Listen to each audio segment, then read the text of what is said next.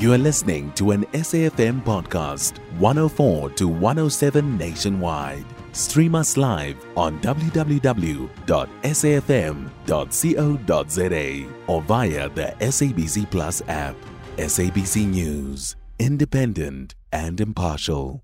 The Reserve Bank's Monetary Policy Committee is expected to announce its decision on interest rates this afternoon. As we wait with bated breath, this comes as data released by Statistics South Africa shows that consumer price inflation moderated from 5.5% in November to 5.1% in December 2023. Now, as you know, inflation averaged 6% in 2023. That's lower than the 6.9% in 2022. We're now joined on the line by Frank Blackmore, the lead economist at KPMG South Africa. Very good morning to you, sir, and welcome. Morning, Elvis. Now, South African consumers face a tough financial year in 2023. They tighten their belts and they look for ways to reduce household expenses. Now, will the January MPC announcement bring perhaps any relief? Don't expect relief yet in January, unfortunately. And the reason for that is, although we've made progress, or the Reserve Bank has made progress in bringing inflation down from the highs experienced in July of 2022, it's taken 15 months to get to 5.1% that we've seen now for December of last year, which is quite a long time. And we know that the main battle around inflation has been this stickiness in prices. In other words, the increase has been quick, but the decrease has been rather slow. And there are a number of reasons for that. There are still ongoing wars in the Ukraine and now the Middle East. We know there are tensions around the Red Sea, causing shipping to have to divert themselves around Cape Horn. We know that domestically we have deteriorating infrastructure, especially logistics, that is adding costs to food and the like.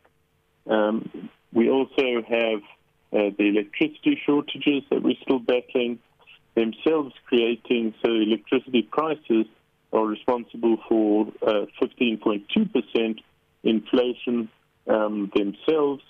And then, as I mentioned before, food as well, 8.5%. So although we're getting close, the trend is in the positive direction. There will still be a few more months' worth of inflationary data required before the Reserve Bank is assured that we're heading towards a sustainable level of around 4.5%. When that happens, we will see the reductions. Now, some analysts have predicted that the Monetary Policy Committee is likely to wait until the election risk is gone before it considers a move on to reducing rates. Do you share the same sentiment? I don't think the Reserve Bank are speculators on politics per se, even though the politics could have large influence on prices either way. I think the bank will wait for inflationary data to show that inflation has reached that anchor point of 4.5%. And as soon as that happens, I think we'll see a reduction in interest rates.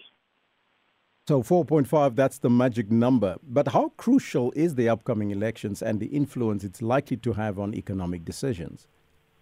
I think there will be some consideration around the election. There are a bunch of alternatives.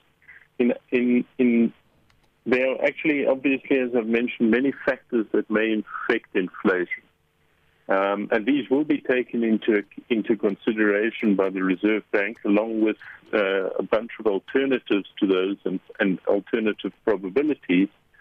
But I think the Reserve Bank is highly focused on what's happening to inflation, and once it believes inflation has been sort of tamed around that midpoint level, we will see reductions in the interest rate. I can just give you an example of how volatile inflation can be. We came down to a level of 4.7% last year in July. And 3 months later, by October, we were up to 5.9% inflation. That's a large rise in inflation, and what caused that was the invasion of the Middle East, and through the increase in fuel prices as a result of that war, that took us up from that 4.7 to 5.9. Now, the Reserve Bank is aware of that, and therefore it wants the underlying causes of inflation to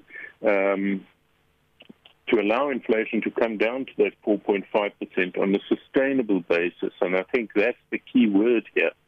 And once it feels that's the case, irrespective of what other events may or may not occur in future, we will see those reductions. And so my forecast is potentially in May we could see the first forecast, otherwise in July.